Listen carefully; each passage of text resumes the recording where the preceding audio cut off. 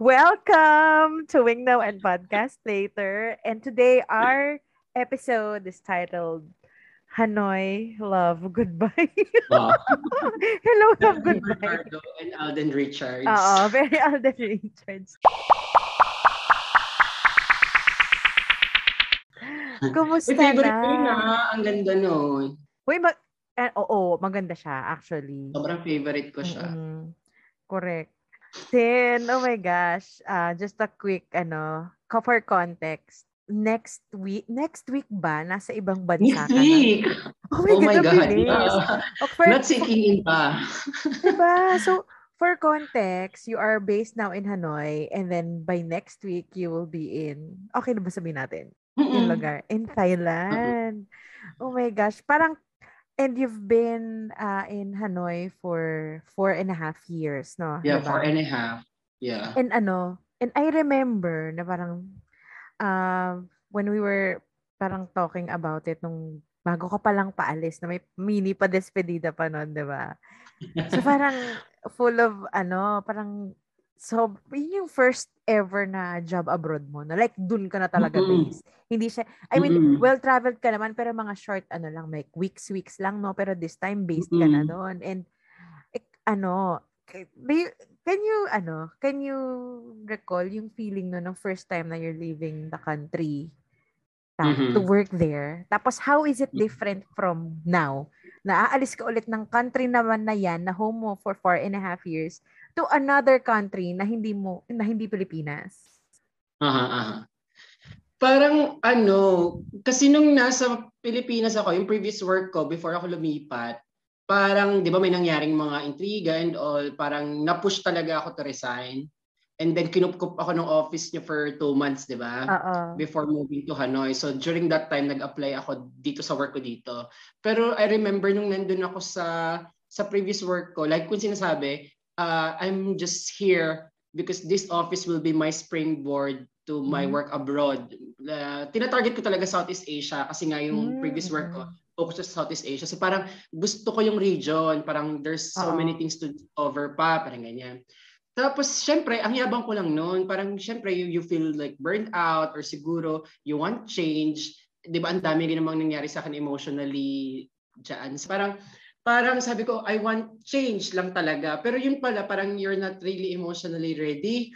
Tapos nung naalala ko nung papunta na ako doon, hinatid ako ng friend ko ni Pam sa airport.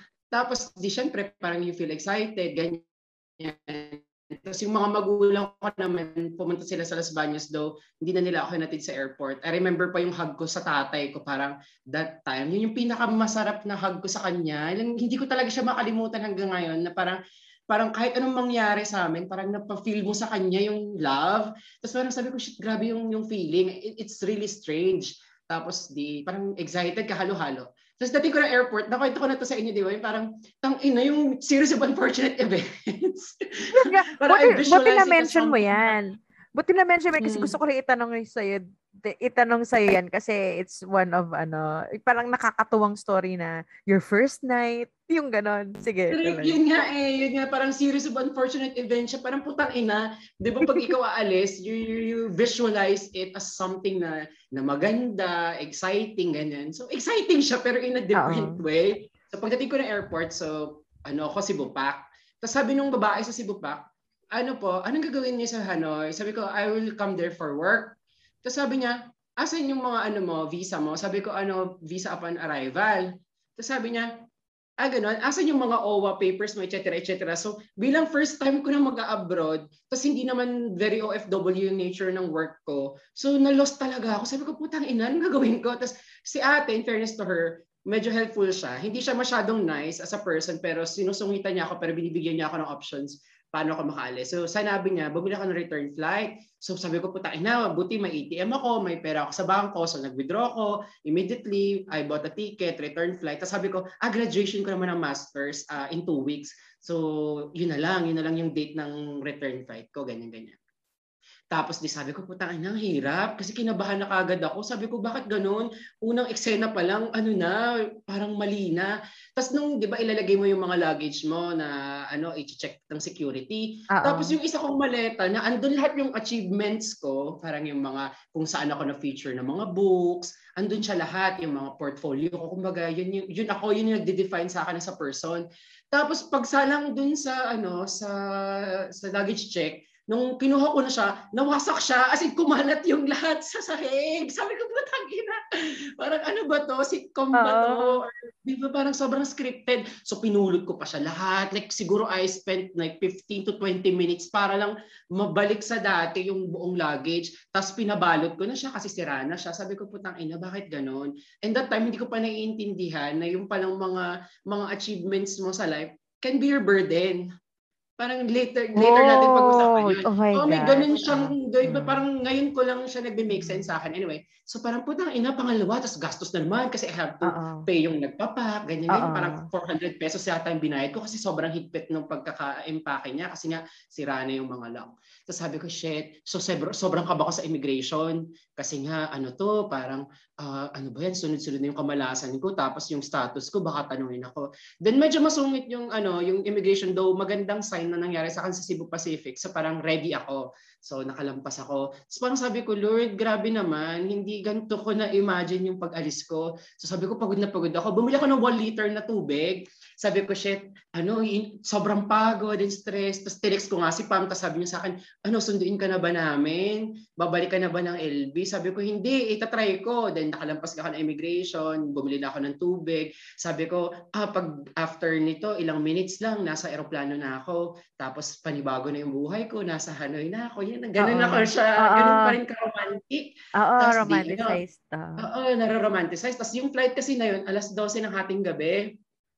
So imagine, sabi ko, uupo ako sa plane, matutulog ako, tapos gigising ako, wow, I'm in a new place, I'm going to start my new life, ganyan-ganyan pa yung mga eme ko, parang putang ina. Oo. Pag upo ko sa aeroplano, yung seat ko nasa gitna ng 2 tao na pamilya. So sabi ko, you want to change? Tapos sila naman, hindi. Tapos yung palang 3 pa sa unahan namin, family members din. Tapos yung pang-isa, yung grupo din sa kaliwa, family members din. Parang ilan sila, 9 or 8 sila. Galing sila sa Boracay.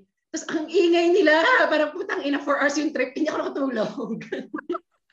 Kasi nagkukwentuhan sila tungkol sa beach, tapos yung mga Oo. bata, hina-hingi ng pagkain, pabili ng food. Sabi ko, putang ina yung 4 hours na sabi ko matutulog ako, hindi ako nakatulog. Sabi ko, Diyos ko, pagod na ako, Lord. Lord, sabi ko, hindi ko naisip. Though, before pa ng flight, na-miss ko tong importanteng moment na to. So, sobrang delayed yung flight. Parang 1 a.m. na siya nakalipad sa Pilipinas. 12 siya supposedly. So, nakaupo kami sa aeroplano, mga 45 minutes. Tapos dahil 1 liter yung ininom kong tubig, ihingi na ako. So mga 30 minutes, sabi ko, putang ina, ihingi na ako. Hindi pwedeng sobrang ihingi ako, baka pumutok yung pagtog ko, magka-UTI ako. Saktong tayo ko, di nasa banyo ako. Bigla nagsalita yung flight attendant, we're just waiting for some passengers in the comfort room, blah, blah, blah, blah, blah. Sabi ko, putang ina. So paglabas ko, lahat ng tao nakatingin sa akin. Parang, no guys, I'm not the cause of delay. Sabi ko, aeroplanong to. Kasi nga, pag upo ko, sabi ko matutulog ako para malimutan Oo. nilang lahat yung mga nangyari. Tapos yun nga, ang ingay ng pamilya. Sabi ko, Lord, bakit po ganito? Hindi ko to inimagine. Tapos 4 hours yung flight. So dating ako ng Hanoi, 4 a.m. yun, tanda-tanda ako. Tapos ang init, kasi June yun, like, mas mainit sa Pilipinas nung pagdating ko. So parang ako, ano ba ito? Kasi napunta ko ng Hanoi dati, parang January yon. So sobrang lamig. Sabi ko, hindi ito yung na-imagine ko na Hanoi, nalilipatan ko. Kasi nung una ko pumunta doon, sobrang romantic niya. Parang kaya ko nga gusto din eh. Oo. Kasi ang ganda ng impression ko. Tapos didating ako. Tapos hindi Nakapunta ko ka na mahanap dun yung prior? Nakapunta ka na napunta ko pala dun? prior Oo. anytime, siguro 3 or 4 times. Mm. Yung dalawa for office trip, tapos yung isa related dito sa application ko dito. Mm. Tapos, sabi ko, shit, ang init. Tapos hindi ko mahanap yung kuya. Ang dami kong dalawa yung luggage ko. Kasi yung isa yung mga damit. Tapos yung isa yung yung mga achievements. Luggage of achievements. Lagi. So parang ako, di ba, dalawa-dalawa pa yung luggage ko. Tapos na-over pa ako noon. Hindi ko rin pala nalimutan ko na. Na-over ako, nag-bayad pa ako ng extra sa Cebu Pacific. Siguro around 4,000 pesos. Sobrang laki talaga. Nakadalawang withdraw Oo. ako ng pera sa bangko dun sa NAIA. Tapos, hinahanap ko si kuya, siguro mga 15 minutes akong paikot-ikot, tapos bigla ko siya nakita. Tapos yung pala, bawal silang maghintay doon sa may harapan ng airport. So, kailangan mong lumabas ng medyo malayo. So, nakita ko naman siya. So, sakay na ako. Parang, oh my God, this is it. This is my dream. Sabi ko, I remember this romantic city, ganyan-ganyan.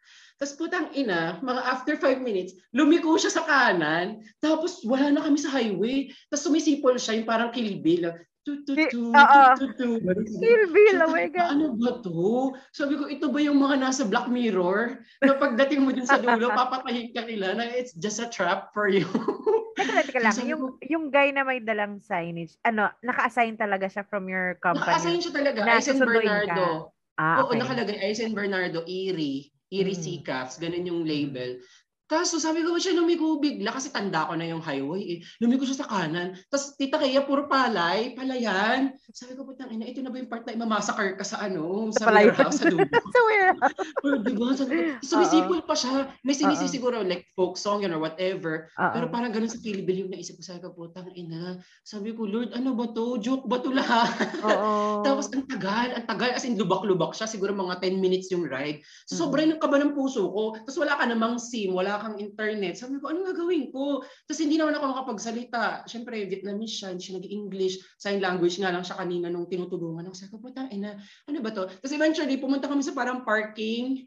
So, nag-change kami ng kotse. Siguro parang kung bagsak nila, kasa nila yon. Sabi ko, oh my God. Tapos sobrang na yung kaba ko. Pinalipot ako ng kotse, ganyan-ganyan. Tapos bumalik na ulit kami sa highway. Sabi ko, Lord, tama na naman. Tama na yung mga pagsubo. Ayoko na. Tapos biglang, okay, dating na sa hotel. Sabi ko kasi dun sa office manager, book me in a cheap hotel. Kasi kung matatagalan ako maghanap ng apartment, masyadong expensive sa akin na magbayad ng expensive hotel ng per day, di ba? Hindi nila sagot. Wala sa contract ko. Ako yung magbabayad, personal. So ang binook sa akin, siguro mga around $25. Magkano per night? Per night? 1,000 plus? Mga 900, 1,000 pesos. So, kumbaga parang Sogo. Medyo Sogo vibe siya. Pagdating ko, alam mo yun siguro mga madaling araw na mga 4:30 or gano'n, almost 5.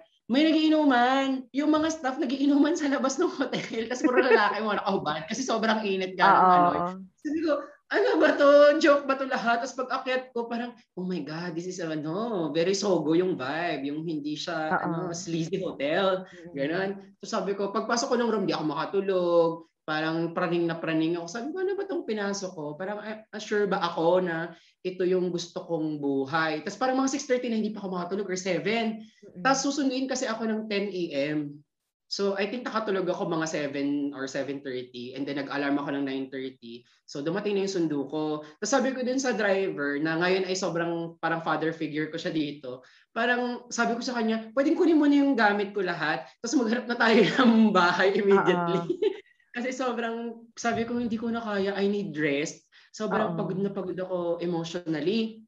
Tapos pagdating ko sa office, so sinabi ko yung sa manager ko, tapos ang sungit ni madam, parang, di ba pinadala ko sa'yo yung mga link ng Facebook, ganyan-ganyan, ba't di ka nagtingin? Ganun siya makasagot sa akin. Tapos parang sabi ko, hindi ganun yung email. Ang email mo sa akin, pagdating ko sa Hanoi, sa ako maghahanap ng apartment. So parang, oh my God, everything is wrong.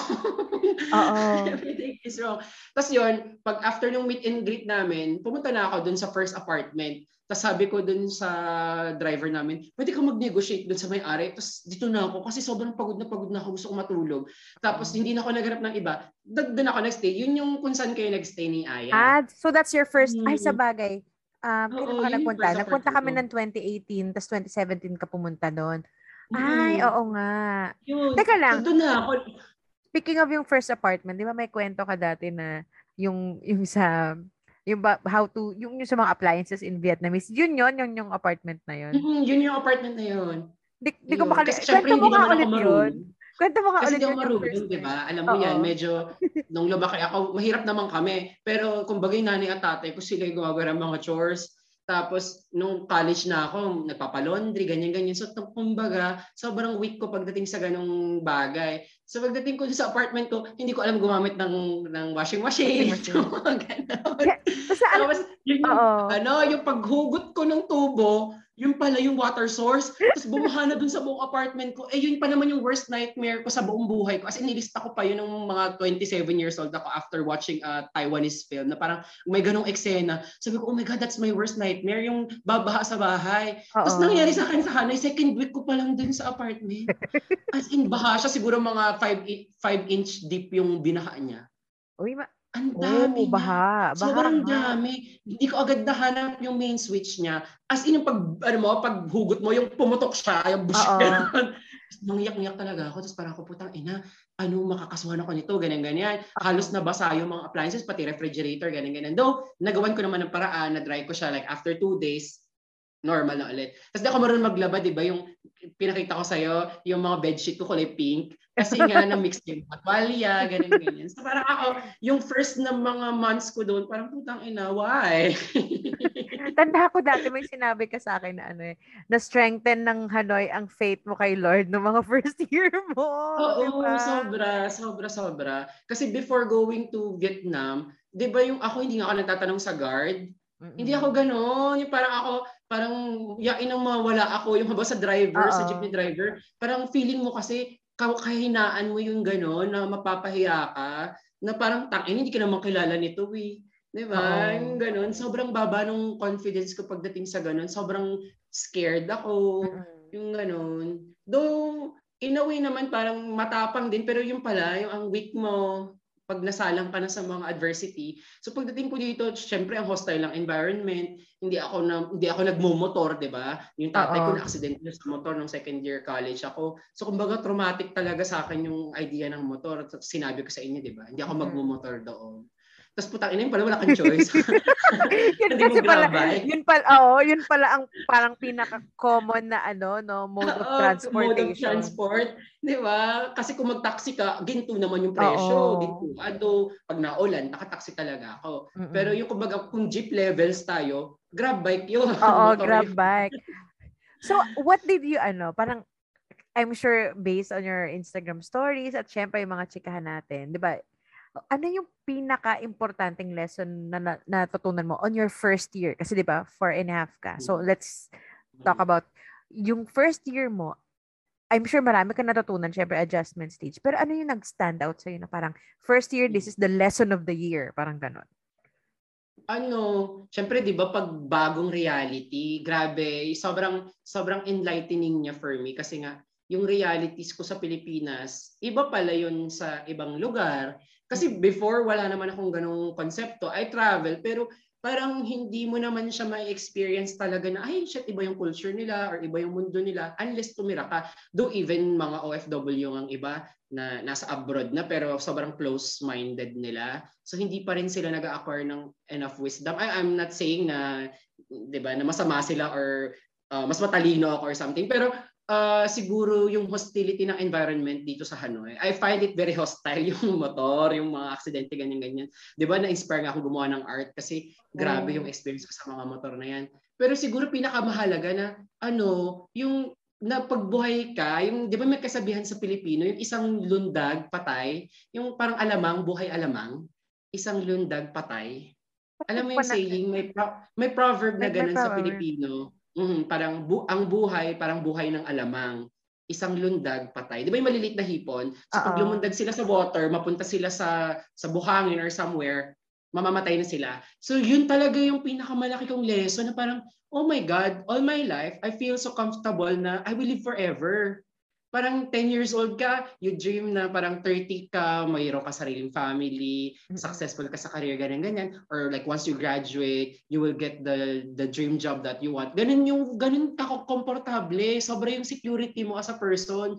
Tapos sabi ko, nung dumating ako dito, tangina, isang bangga mo is either lumpo ka, brain dead ka, tanggal yung paa mo, yung wasak talaga yung buhay mo. Which is totally life-changing na parang, oh my God, hindi pala dapat ikaw yung sobrang komportable na araw-araw yung routine mo na parang you're secure to live 100 years old. Parang hindi pala siya gano'n. So parang ako, yun sobrang importanting lesson for my first year. Sobrang na-shaken yung reality ko na parang yung mga nangyari sa buhay ko, like for example yung death ni Ate Joanne or yung mga previous na mga trauma na naranasan ko sa life, they make sense.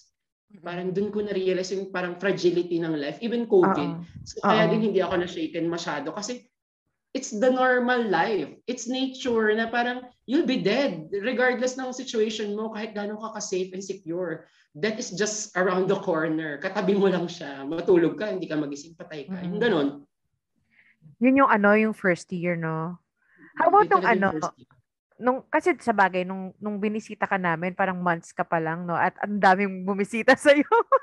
Oo. Grabe, parang no? every month, 2 or at Oo. least isang batch yung So, i-tour ko.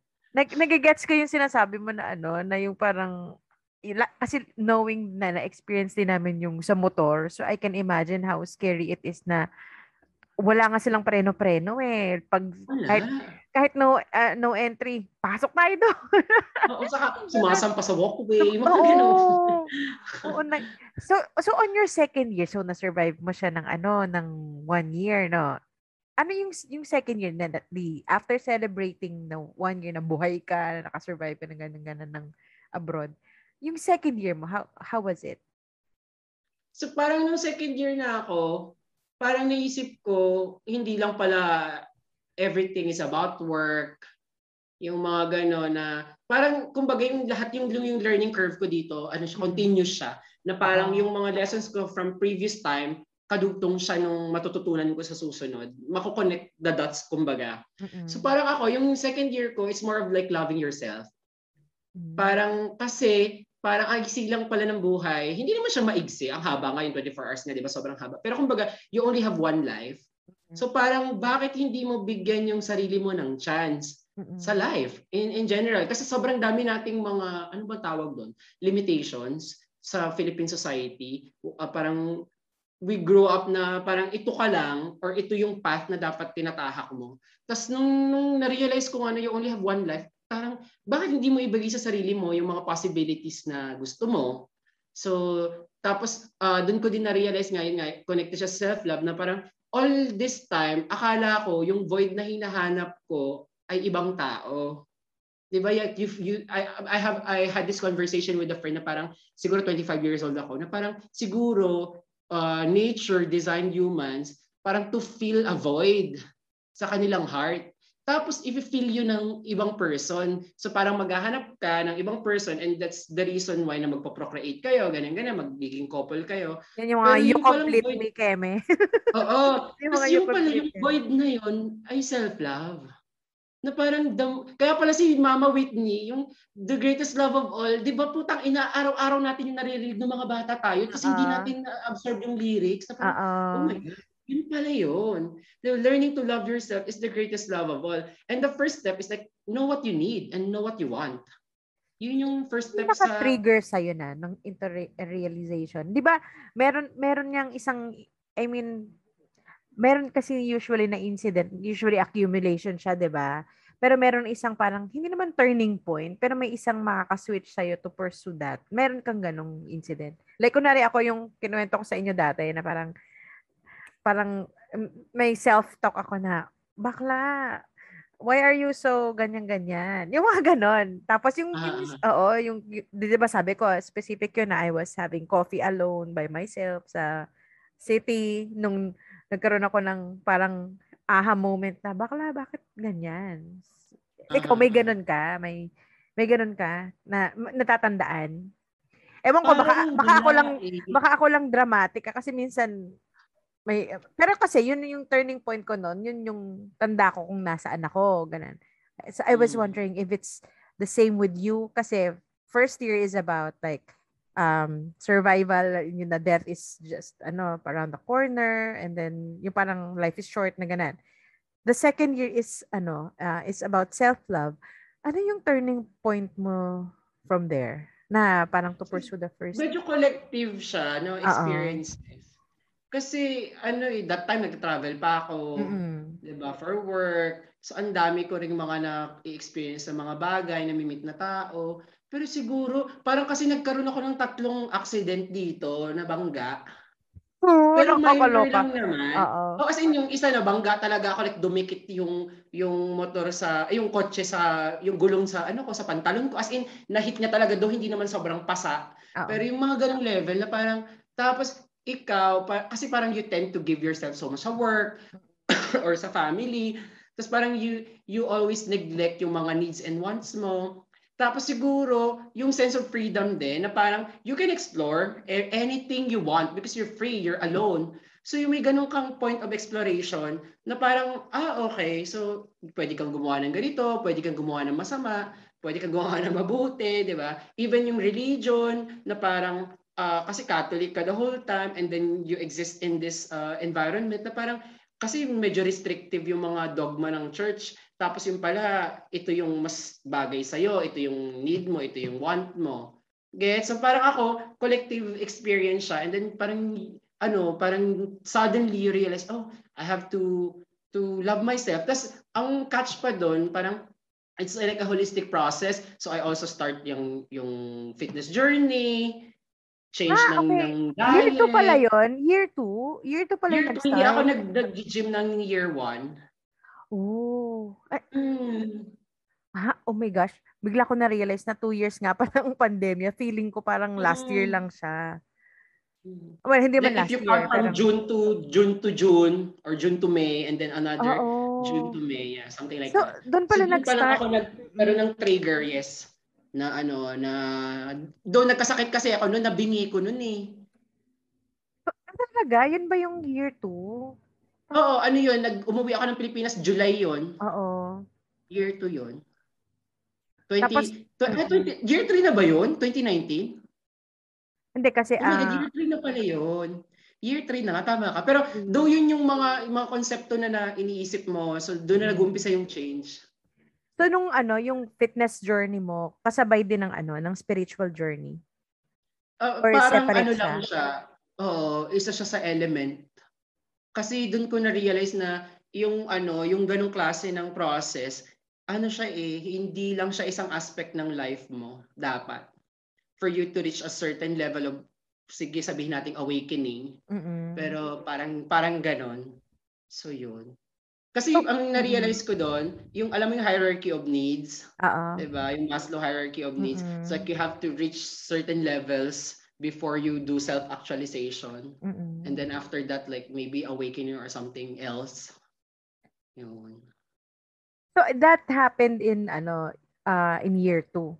Nag-uumpisa na siya sa year 2. Sa year 2. I must say. Oo, hindi talaga yung matic, pero doon ako nag-umpisa. Even pag binabalikan ko yung mga Facebook post ko, doon ako nag-umpisa, nagkaroon ng mga introspections.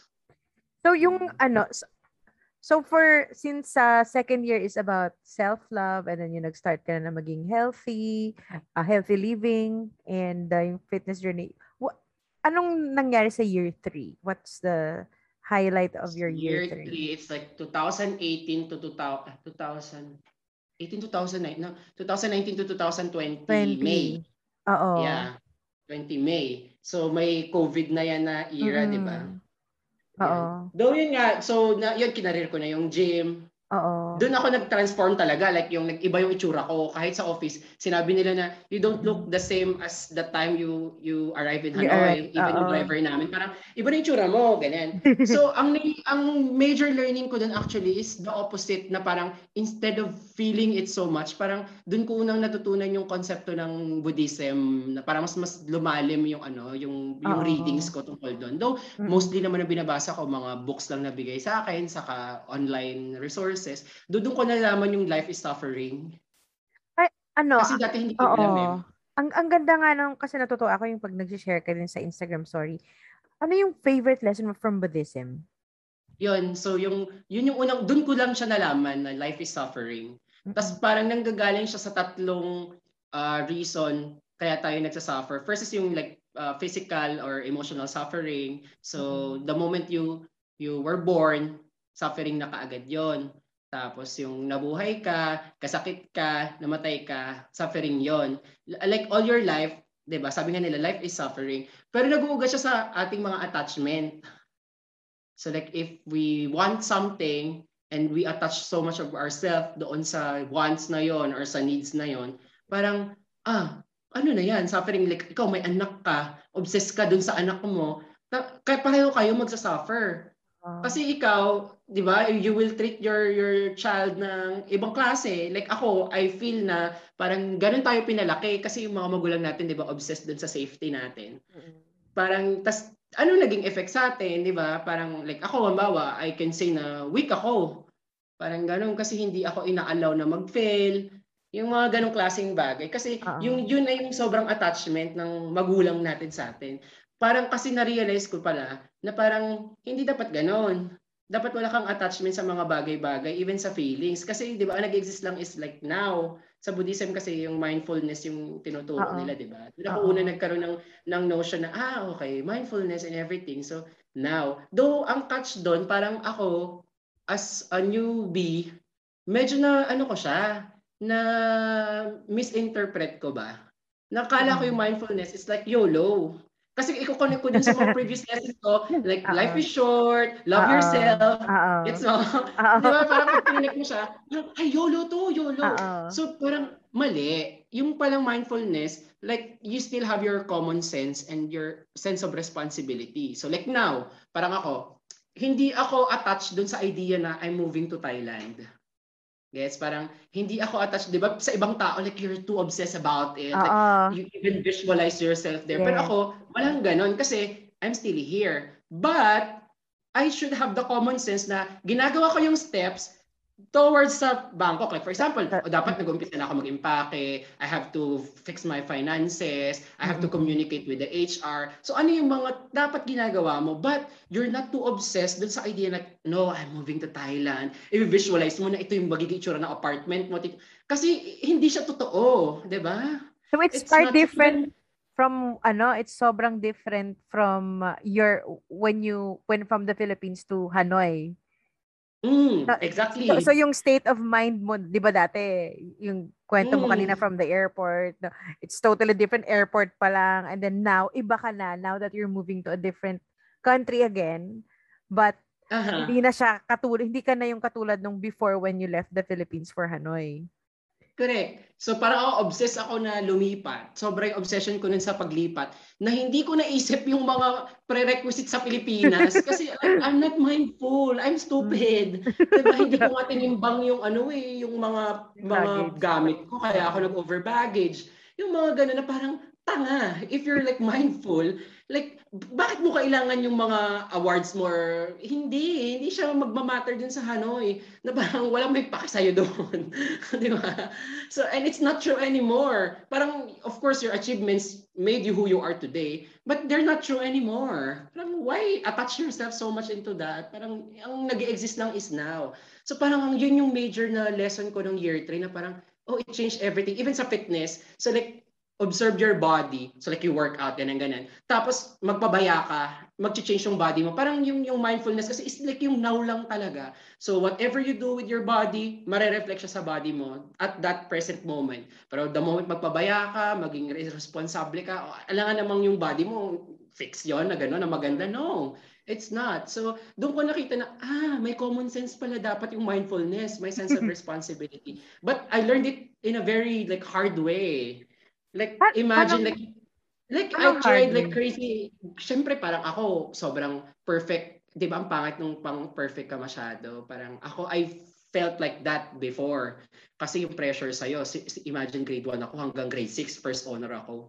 So, hanggang 4th year high school. As in, consistent first honor. So, parang you have to set an example, ganyan. Tapos, nung dumating ako ng LB, medyo walwal ako. Though, syempre, naging head ako ng org, graduate ako ng cum laude. Parang, they're expecting so much from you na you don't make mistakes. Even yung mga friends kasi, di ba, parang yung ang linis mo, ganyan. Though, that time naman hindi kasi sobrang dami na nangyari sa akin nung bata ako, ganyan, or nung matanda na rin ako, or sa UPLB. Pero parang, syempre, iba yung tingin nila sa'yo. So parang ako, nakalaya ako ngayon ulit sa Hanoi. So I tried things na parang beyond my comfort zone. Tas kasi doon mo lang malalaman kung ano yung gusto mo sa buhay mo. 'Di ba? Like even your gender, for example, like ano ba gusto mo babae, lalaki or what? Yung pala gusto mo lahat. And then 'di ba? Anong mali doon? Trinay mo. So yung mga ganun doon, nag-try ka rin ng mga masamang bagay na parang ay shit. Kasi nga you think na YOLO. 'Di ba? Na parang pero I had to experience all these things for me to arrive into who I am now. Na parang, ganun lang pala yung buhay. Na parang hindi ka kailangan mag-play safe. Gets? Parang kailangan mong pagdaanan lahat for you to know who you really are.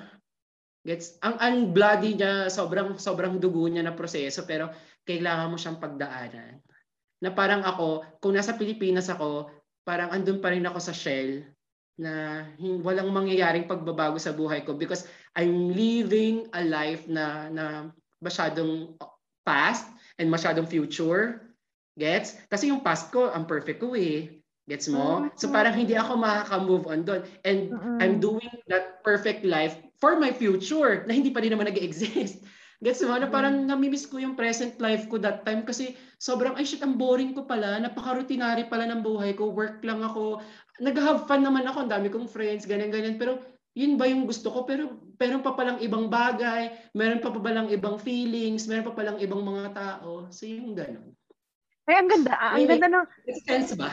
Oo naman. Ang ganda ng the way you put it nga naman na, syempre na-condition, hindi lang na-condition kasi talagang ganun ka na high achiever ka talaga. Tapos, oo nga, na-trap ka na yun nga yung past. Oo, ang galing the way you Tapos you're working for the future na wala pa naman. Na wala pa naman. Yes. Parang putang ina, hindi man, magta-travel. Ito pa yung na-realize ko, hindi ako nag-travel alone sa Philippines. Na pwede naman. Like, I should have done that in my early 20s. Pero bakit hindi ko inalaw yung sarili ko to experience that? Pwede naman pala. In-experience mo siya ngayon, dyan, sa Hanoi? Na-experience ko siya dito sa work ko. Parang first Luzon tour ko. Mag-isa ako sa work. Na parang, oh my God, I should have done this before. Parang bakit grabe yung limitation? Parang I have to wait for my friends. Parang ito yung mga standard ng life na I have to follow. Na parang, ay shit, hindi pala. Diba? Parang even sa work na parang no, though, diba dati naman medyo na ako na loosen up ka sa work, walang mamamatay ganyan. Pero hindi ko pa alam kung saan nanggagaling lahat 'yon. Na parang ngayon nagme-make sense siya.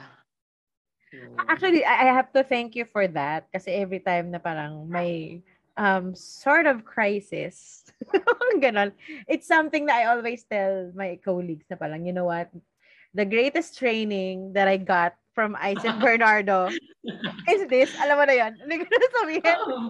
Sabi ko, diba? Kasi sabi ko talaga, like with our job na parang everything is urgent. Sabi ko, that's the great, sabi ko, we were just colleagues for, we've been friends for, since what, 2013.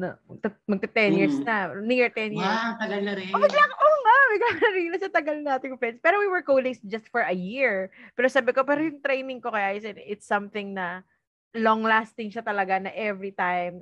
Parang hindi na ako nararattle because of the training that I got from you. Totoo, diba? Tapos, yun pala, nagmamanifest na siya sa'yo. Noon pa lang, na may ganun ka na. Talagang you're bound to meet that state.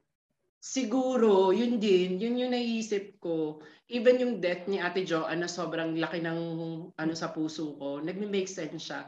Na parang, it's kind of how I understand yung attachment. 'Di ba? Na yung body mo is just body. Mamamatay ka, even sa family, even jowa mo, 'di ba? Parang doon ko siya na-realize na ngayon nagme-make sense siya lahat sa akin. Tapos aalis ako, 'di ba? Naisip ko, syempre drama-drama yung mga manager mo na no one can replace you, blah blah blah. Pero dahil naalala ko nung namatay si Ate Joanne, parang sobrang tragic noon. Tapos parang 1 month, after 1 month, wala na di ba chismis-oriented pa yung death niya? Tapos wala na nag-uusap, she's forgotten. Gets? So parang ako, hindi ako mag-aatas dun sa feeling kasi ako naman, mahal ko kayo ngayon and I showed it to you, ganyan. So parang wala akong sa puso ko na may pagkukulang ako sa inyo. Hindi ako magkikling dun sa dati nating mga samahan. Tapos sabi ko, ay ganun pala lang yun. Kasi nung namatay nga si Ate John nga patay parang nakalimutan Ako pa ba? Na katrabaho lang and then replaceable ka naman, 'di ba? So ang daling tanggapin, ang daling umalis, ang gaan. Parang oo nga, tama ka. It's really the attachment. So on your fourth year, nandito na ba tayo ngayon sa current state mo? Nasa fourth year or 4.5? Ilang years ba? Pwede naman magkasama na siya kasi sige, sama na natin. Sa fourth year mo, ito na yung your last 1.5 years in Hanoi na nagkataon na nasa pandemic pa. What's your parang highlight or biggest lesson for your last year? So, yun nga, ang pinaka, na-realize ko, kasi di ba COVID naman dito medyo late. Parang, yung paradox, yung life is a paradox. Yun yung pinakamalaki kong lesson na siguro in my life, yun, pag tinawag sa Miss Universe, yun yung sasagot ko. What's the greatest lesson in life? The greatest lesson in life is a paradox. There's a silver lining in darkness. Yung parang ganon, it's always like that. Like, for you to live, you have to die. Gets? So parang ako, kaya namatay si Ate Joanne na ganun kabigat sa akin. Kaya ako natatakot sa motor na feeling ko mamamatay ako. Like, it's all death. And that's that time I realized like, oh, I have to live. Yung ganong beauty ng buhay na parang, oh my God, ganun pala siya. Parang hindi siya pwedeng isang note lang. Para mo siya ma-realize fully or for you to live fully, yung two sides na yon ng paradox, you have to experience together. So parang ako putang ina, like, for like another example, the more you know, the less you become. So like ako, parang you feel like you're awakened or something, but your awakening can be false. Like you're so open to that idea na kung ano man yung pinagsasabi ko ngayon, puro illusion ko lang yun and it cannot be true. So yung ganong level ng ng understanding ng buhay na parang, shit, ang ganda, ang ganda. Lalo nga yung for you to live, you have to die many times. So like ako during the whole pandemic, nakikita mo yung mga artwork ko ng horror, ng Philippine horror stories. Yun yung mga stories ng childhood ko, ni-recall ko siya. Tapos parang hindi ko alam na meron pala akong mga unsettled or untreated trauma, like when I was in elementary, high school, yung mga ganun, and it really affected me today, kung paano ako sa relationship, paano ako sa person. So kaya ang daming confusion sa puso mo, yung mga ganun, na parang nineglect mo yun. Pero syempre, the moment I process it, tangina, para ako namatay. Pinatay ko yung lumang ako. I have to kill him. But he's still inside me kasi ako yun. So imagine that paradoxical na imagery. Diba? I have to kill that old person, but that old person is still me. So yung mga ganong kadramahan, yung ganong ka-philosophical na na music.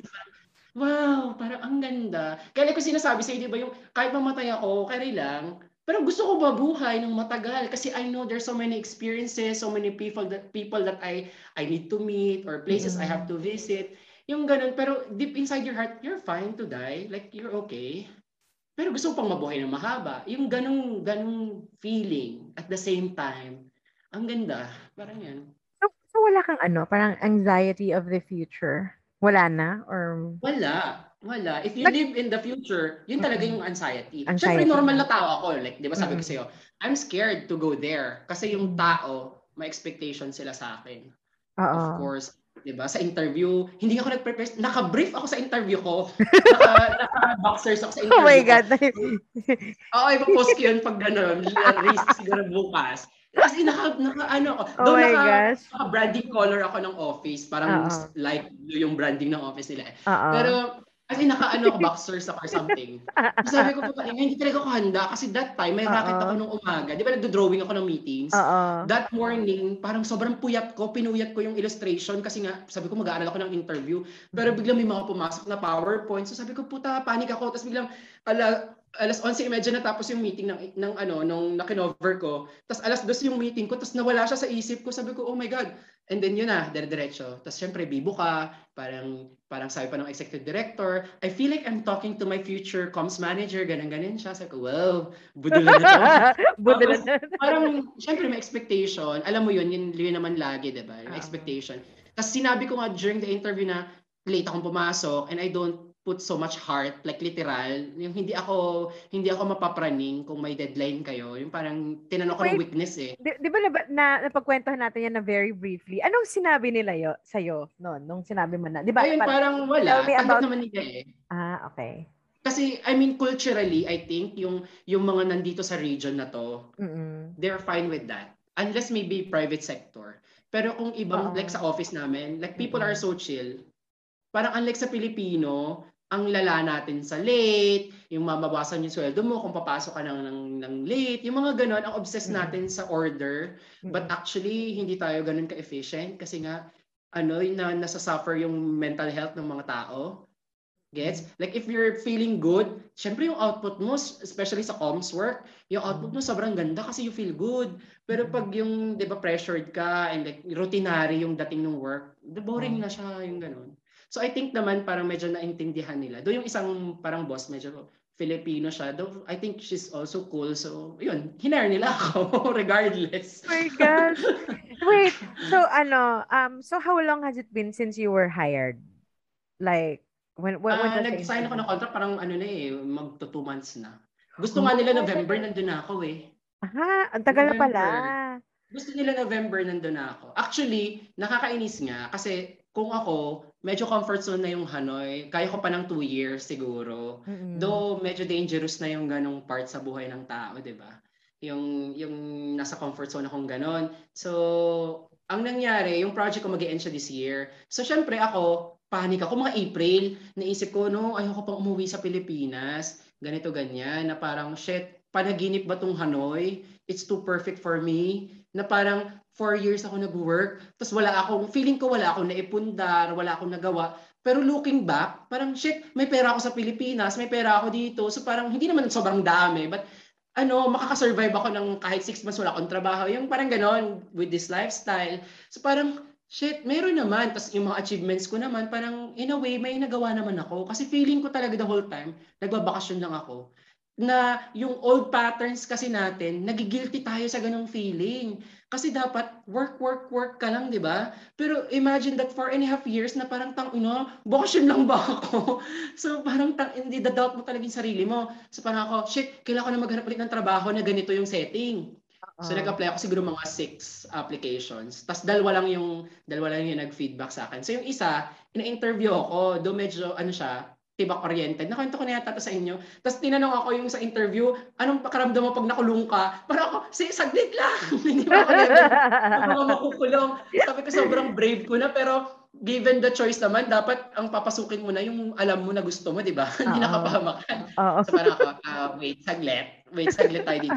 Then kinalma ko yung puso ko by siguro mga September. Kumalma na yung puso ko. Kasi pag umuwi ako sa Pilipinas, it's a true test na parang kumbaga mataas na talaga yung EQ ko.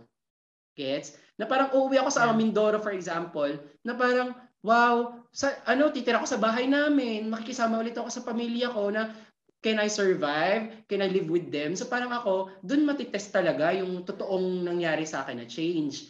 'Di ba? How will I survive yung setting na gano'n? Na parang ako, it's also a welcome challenge. Kaya lang biglang nagkaroon nga ng offer, ganito, ganyan. So parang siguro yung alignment, saka kasi pag yung universe, yung awake ka, the vibe that you're giving, 'di ba? Nararamdaman siya. So yun. So, is this something na parang you can say na well, speaking of the universe, something na you put it out in the universe na para ma-attract mo? Is it something na manifest mo sa universe na I Siguro want this? para din siyang paradox, like you don't say it but you say it. Gets mo yung ganon?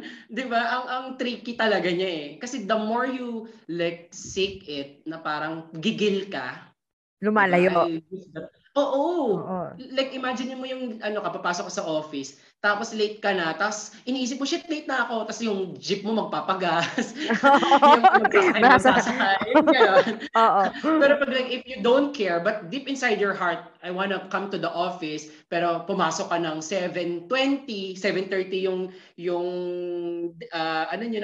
ng time in, so kumbaga you have that sense of awareness. 'Di ba? Na 10 minutes lang yung time mo to travel. So don't expect something grand. But deep inside your heart, of course, you want to come there on time. Gets? Tapos you have to have your common sense. So anong transportation yung sasakyan mo? So ganun na yung life ko ngayon. Hindi katulad dati na parang I'm doing this, pero ito yung gusto ko. So may disalignment siya. Kaya may frustration.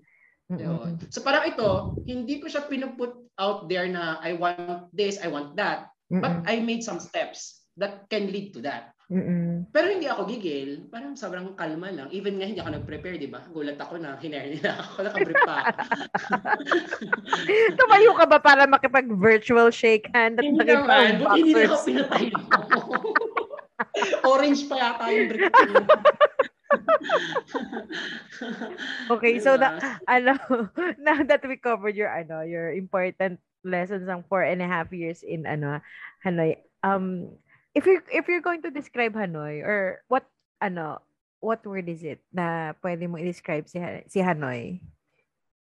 Or parang kunwari, 'di ba? I've only been there for ilang days ba kami? Almost a week, or basta long weekend kami ni Aya nagpunta dyan. So whenever I think about Hanoi, ito ang nasa visual ko and memory ko is yung food. Lagi ko talagang nire-rave ang food ng Vietnamese, na ang sarap-sarap niya, na pinatulan ko lahat ng pagkain dyan, hindi man lang ako tumaba. Nag-lose pa ako ng 1 kilo na nag-gain ko agad. Tapos, ang isa ko pang fondest memory is nung nandun tayo sa Hanoi Social Club na literal chill, na kumakain tayo, na naggigitara ka, tapos kumakanta tayo sa dilim. Ewan ko. Katy tayo ng very light. Yes, correct. Na parang, hindi ko alam kung bakit siya yung talagang lagi kong, like ngayon, di ba, malamig yung panahon sa Pilipinas. Tapos medyo ganito din yung, nung dumating kami dyan nung February. Naalala ko na, ganito yung, every time na nakaka-feel ako ng ganitong breeze, I always remember Hanoi as ganon, na ang saya, na isang trip na ang saya-saya ko the entire trip, yung ganon.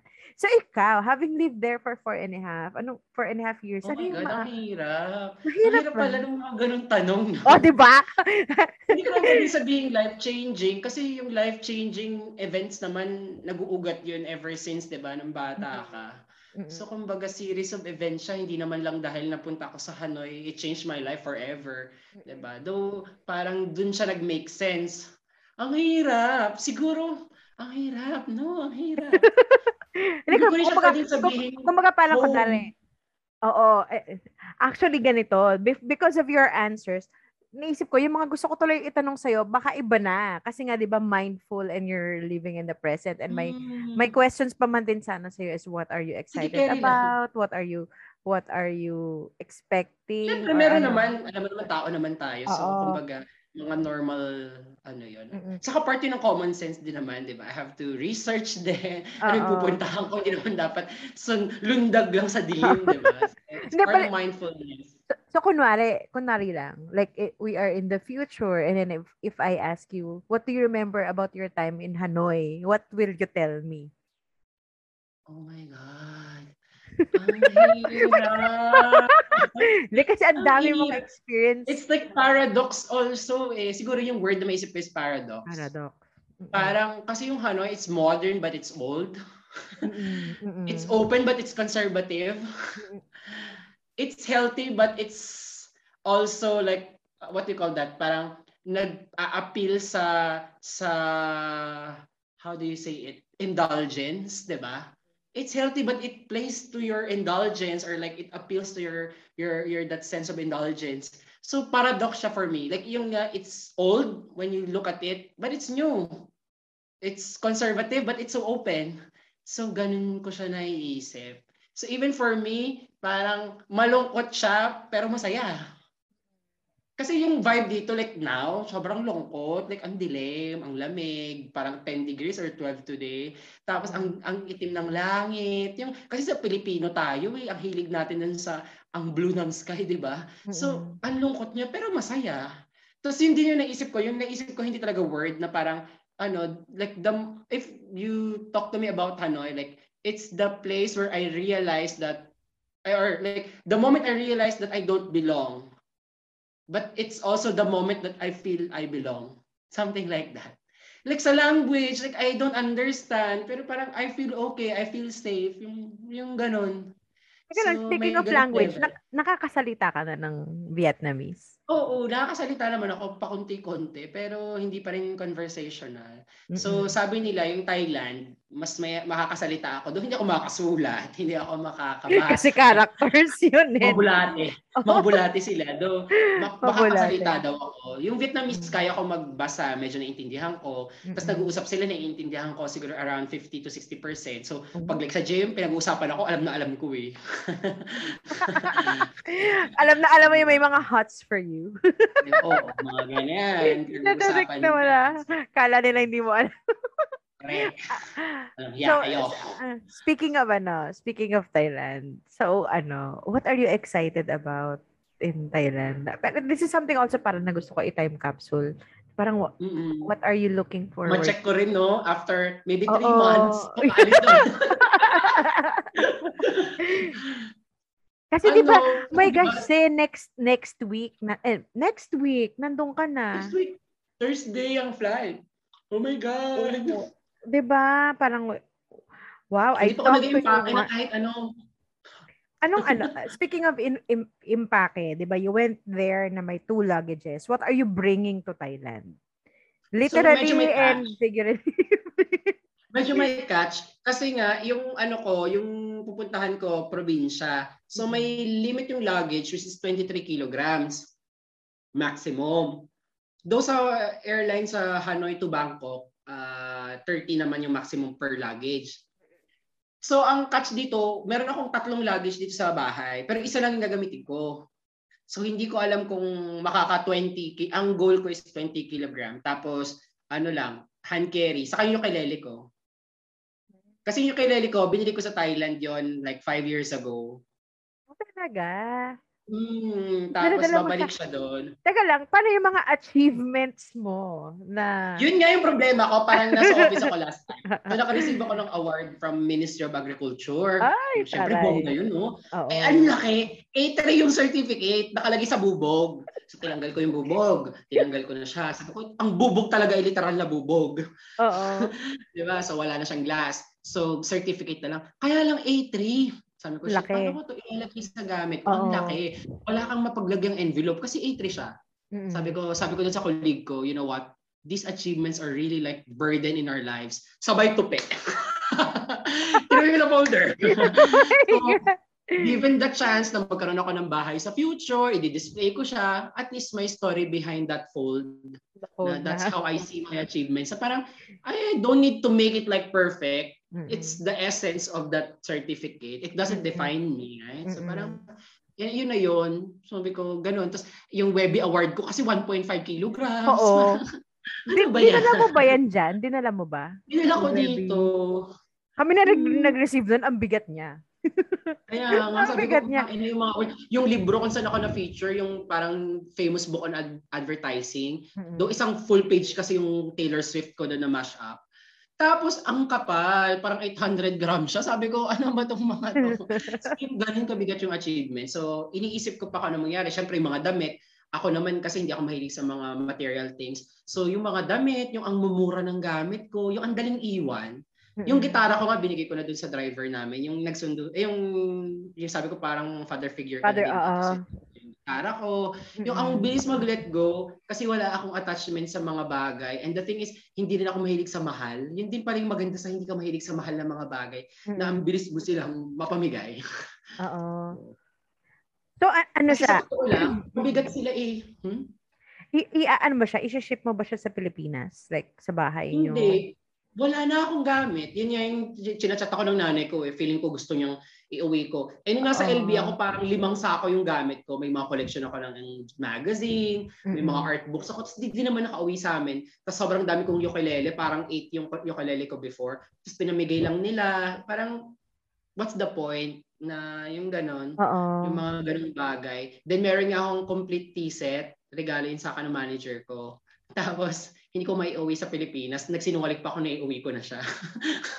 Tapos, ang ginawa ko, binigay ko din sa cleaner ko. Kasi for a Vietnamese person, it's very useful.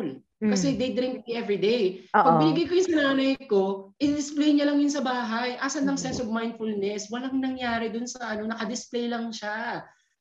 Di ba gets mo? Papakita lang, ay galing to sa Vietnam, kanchuchu, ganyan. Anong point? Hindi ganun ang buhay. Hindi tayo naka-display. Kailangan tayong magamit. Well, I love Diba? it. I love it na Diba? ano. So, Ay, ganyan nag-iba yung pananaw ko sa buhay. Ang fucked up ko na kung makakausap ako ng Pilipino. hindi, I think hindi naman. I mean, siguro kailangan mo makakausap ng someone who gets it. Kasi, Yeah. kasi may, alam mo, yung sinabi mo na may naalala lang ako dati na parang, um, yung like yung mga lola daw na grandmothers, parang precious tea set na parang nung nabubuhay bawal gamitin kasi nga display tapos nung nagkaapo binasag-basag lang. Ano ba yun? Ang tagal mong Totoo. hinold Exactly. onan sa display cabinet tapos binasag-basag lang nung apo mo kasi nga wala naman siyang Totoo. ano. Ganun yung Oo. life na kinalakihan ko. Mm-mm. Like, plastic yung pinggan namin. Kasi yung mga babasagin naka-display. Sabi Gets? naman yung parang hindi kagandahan yung plato Di naka-display, di ba? ba? Oo, gets ko yun, gets Di ko. ba? Parang, we don't live that way. Dapat. You have to enjoy life. We only have one life. Yun yung mas Mm-mm. tama kaysa sa YOLO. So parang ako, even yung bababahay namin, 3 yung banyo, 3 yung lababo. Kasi yung mga nasa main house hindi nagagamit kasi bawal mabasa, di ba? Kasi pag dumating na bisita, dapat hindi siya damusa. Yung gano'n, parang, Oo. gano'n ka ba kadalas ang bisita? May shooting ba ng Chris TV sa bahay natin araw-araw? Wala naman, di ba? Wala naman may pake. Walang may Oo. pake. Di ba? Samantalang kayo, araw-araw nandun, hindi nyo na-enjoy and you got to obsess, even paying like money to construct extra like spaces na doble-doble na, di ba? Ang impractical. Samantalang kung pinangkain nyo yun or like you travel, nagkaroon pa kami ng magandang memories as kids, yung ganun. Parang Mm-mm. ngayon ko siya nakikita. Wala naman akong resentment sa magulang ko. But yun, doon ko din nakita yung difference. For example, a Vietnamese family, they go out, wala naman silang gasto, sa park lang sila kasi hindi sila masyadong like capitalist society, 'di ba? Sa atin mall ka pupunta so Oo. gagastos ka. Na Mm-mm. parang I don't have that kind of memory growing up. Masakit pero nalulungkot ka daw, wala kang resentment kasi lahat naman halos kayo sa Pilipinas ganyan. Mm. Kasi yun yung environment, yun yung society, yun yung norms. Which is nakakalungkot na finding out na ay hindi pala ganun ang buhay. Ang simple lang pala ng buhay, ang sarap pala ng buhay. So yun, like even food, ang hirap-hirap ng buhay namin kasi ang gusto namin mga food, yung mga process. You have to buy it. Pero kung ikaw, iba yung culture mo na pwede ka magluto ng mga gulay na masarap. Kasi mga Vietnamese, ang creative nila sa cooking na parang, oh my God, parang hindi nila kailangan gumastos, di ba? At saka ang sarap ng food. Nakakaloka. Tapos Yun yung nga ang eh. healthy pa, 'di ba sabi mo na Correct. Tapos nag-iba tangina rin yung yung taste pakamatay ka palette ng magbayad sa gym. Paglaki mo, kasi mali yung kinalakihan mong culture. Para putang Mm-mm. ina, mami, bakit gano'n? So, what are you bringing to Thailand about yourself, your Hanoi self? So, syempre, iwanan ko na lang yung lahat ng Hanoi ko. Kasi for me to enjoy Thailand, I should not bring Vietnam there. Yun. Okay, I get Ganon it. siya. I get it. Ganong openness. Oo. Parang I will not compare my office, I will not compare my colleagues, I will not compare the environment, my new apartment, things like that. So, yung ganong level, like, darating ako doon para akong blankong bond paper. Clean slate. Clean ganong slate. level. As in. Though mahirap kasi you have your patterns na Mm-mm. parang madidiscover mo nga minsan na parang, oh my God, this is rooted sa childhood. Yung mga Mm-mm. ganong klase na dito ko lang yun na lahat nalaman. Na nung Mm-mm. nasa Pilipinas ako, yung may part na nade-depress ka, nasa stress ka, na hindi mo makausap yung sarili mo ng maayos. Yun pala yung mga old trauma mo, yung old patterns mo, upbringing mo. So yun. I really like that sense of openness now. So pagpunta ko doon, wala. Kahit ano. Kung mamatay ako pagdating ko sa airport, it's fine. Magka-COVID ako, then it's fine. So ganung level. Ganung level. Kahit anong mangyari sa akin, ma-deport ako papuntang Pilipinas, I'm so fine. I'm freaking fine. So, Tawan-tawa but, kasi na sa akin lagi. oo. It's my material sa susunod kong work. Makulong ako, material ko yan sa susunod kong work. Napaka-artist. Very Taylor Swift. Alam mo yan, nasa real life Taylor Swift. Real life Taylor Swift. So, but you have naman, but you have expectations in, wag na lang expectations kasi nga, syempre, clean slate nga eh. But is there something na, you're looking forward to in Thailand? syempre, yung ibang culture, na-excite ako. Like, yung makita yung lifestyle. Ang saya nun to discover na, my God, these people are living a different lifestyle from yours. Na parang, oh no, all your life, ito yung alam mo. So yun, panibagong reality, ang dami kong madidiscover.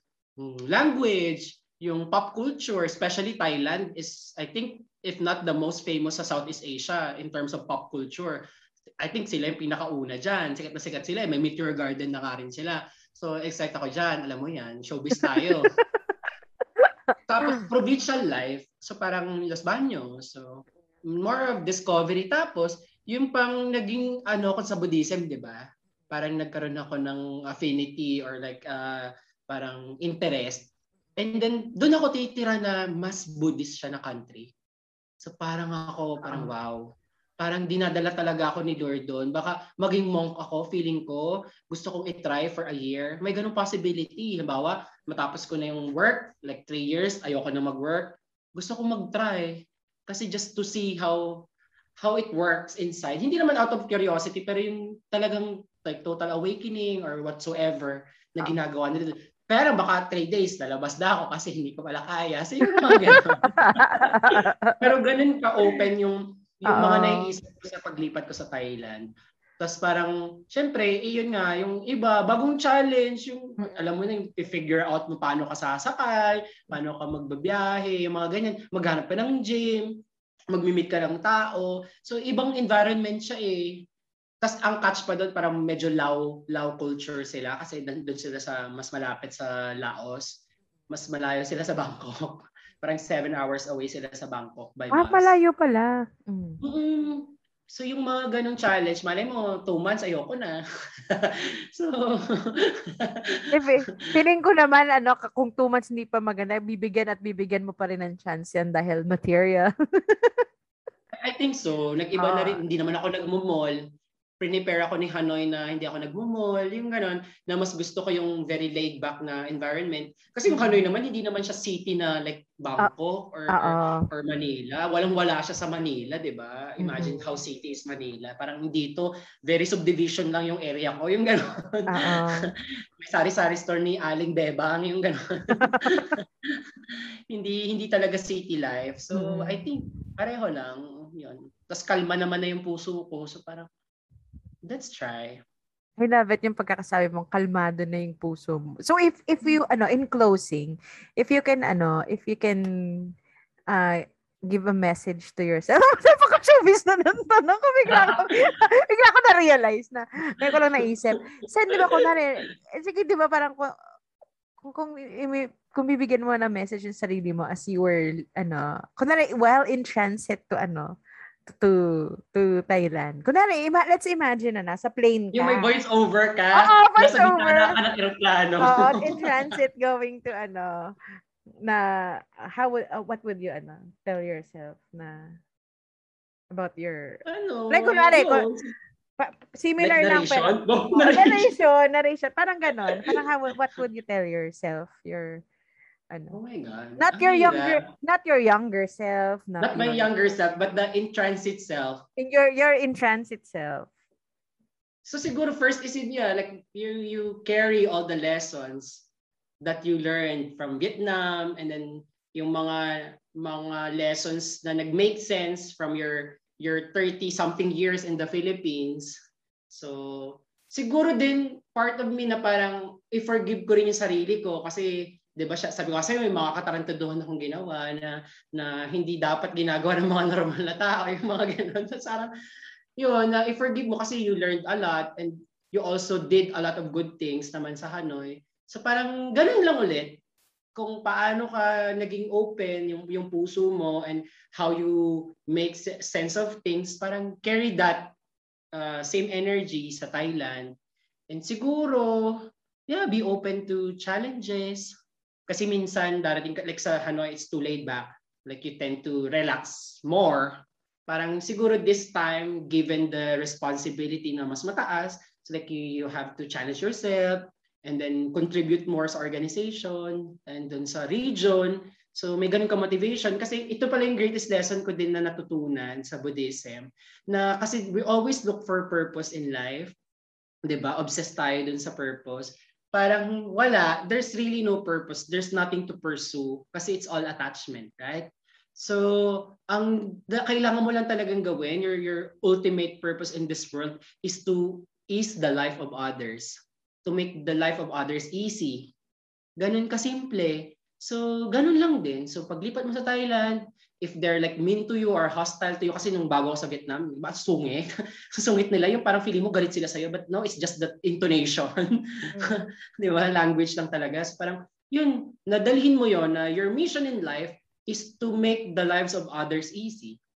Huwag ka mag-cause ng difficulty sa buhay ng ibang tao. Ganun lang pala yung simple lang buhay. Di ba? Ang dami, no, I have to find my purpose and meaning. No, there's nothing. Even success sa career, like ako as an artist, parang ang dami mong gusto mangyari. I want my work to be exhibited in this museum or whatsoever. No, like walang ganung purpose. Pero if you're thinking na your work is the lives of others, that's really the ultimate purpose. So yun, ang simple-simple lang. Ang ganda nun. Ang ganda. Wow, napaka-ano. Totoo ba? Pang first runner-up o pang winner? Pang top 3. Pang top 3. Sa Buddhism ko siya natutunan. As in the moment na naano ko siya, na-encounter ko siya, actually it's more of the Korean Buddhism. So may mga branches kasi yung Buddhism eh. Pero siya sa Korean Buddhism ko siya nabasa na parang napaluha na lang ako unti-unti na parang, oh my God, why we are pressuring ourselves so much? Diba? But even your family members, na you have to help your family na maging madali yung buhay nila. Huwag tayong maging pabigat emotionally or whatever sa kanila, sa katrabaho, sa kaibigan. So, ang simple lang pala, yung matulungan mo silang gumaan ang buhay. Parang yun. Wow! Wow! Oh my God! Silver lining. Silver lining. No, pero totoo, hindi naman sobrang grand na actions. Kasi hindi din naman necessary yung, di ba, bibigay mo yung luho. Kasi you're teaching a different, parang values, di ba, maging materialistic or something. But you make their lives easier. So even yun, pag-correct ng mga mali nilang behavior, it's part of that. So for them not to be attached, kasi it causes yung suffering. So yun. Wow, ang ganda naman. Thank you so much, Sen, for May sense ba, Tita Kaya? Oo. Pero ang ganda kasi in-invite mo ako kasi plano ko magsulat niyan. And I cannot put it into words kasi sobrang dami. Alam ko, it's so nice to have this conversation. Ito yung purpose ng podcast ko, ng time capsule ako, ng parang, para babalikan ko to, balikan mo din. Pag alam mo yun. Totoo. Kasi plano kong gumawa ng mahabang essay about my experience here. Kasi minsan may mga kaibigan ka, parang they look up to you or nahingi sila ng mga payo. Tapos parang hindi mo naman ma-explain kung ano yung nangyari sa'yo in like whole story. Kasi it's like a continuing process.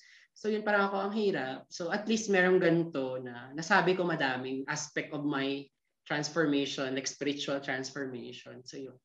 Sulat mo din kasi alam mo naman may fan club, may Icinators. Hindi, ipopost ko na lang yung podcast.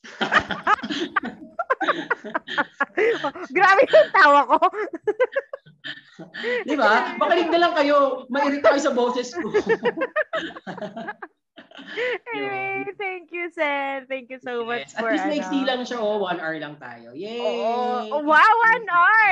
Normally, ang 1 hour natin at ang 1 hour natin ay warm up pa lang. Oo, usually 3 hours tayo eh. Kasi ito medyo straightforward tayo ng usapan. Thank you very so limited much. Yung topic. Thank you. Thank you. Hope to see you soon. Yes, and I'm excited to feature your new life after some abangan ko yung first anniversary mo. Kung magsasucceed tayo, magstay doon. Hindi na ako sisipain. Ay, grabe ka naman. Anyway, thank you, Sen, for your words of wisdom. Thank you. And wisdom. See you sa next podcast. Yes. Okay.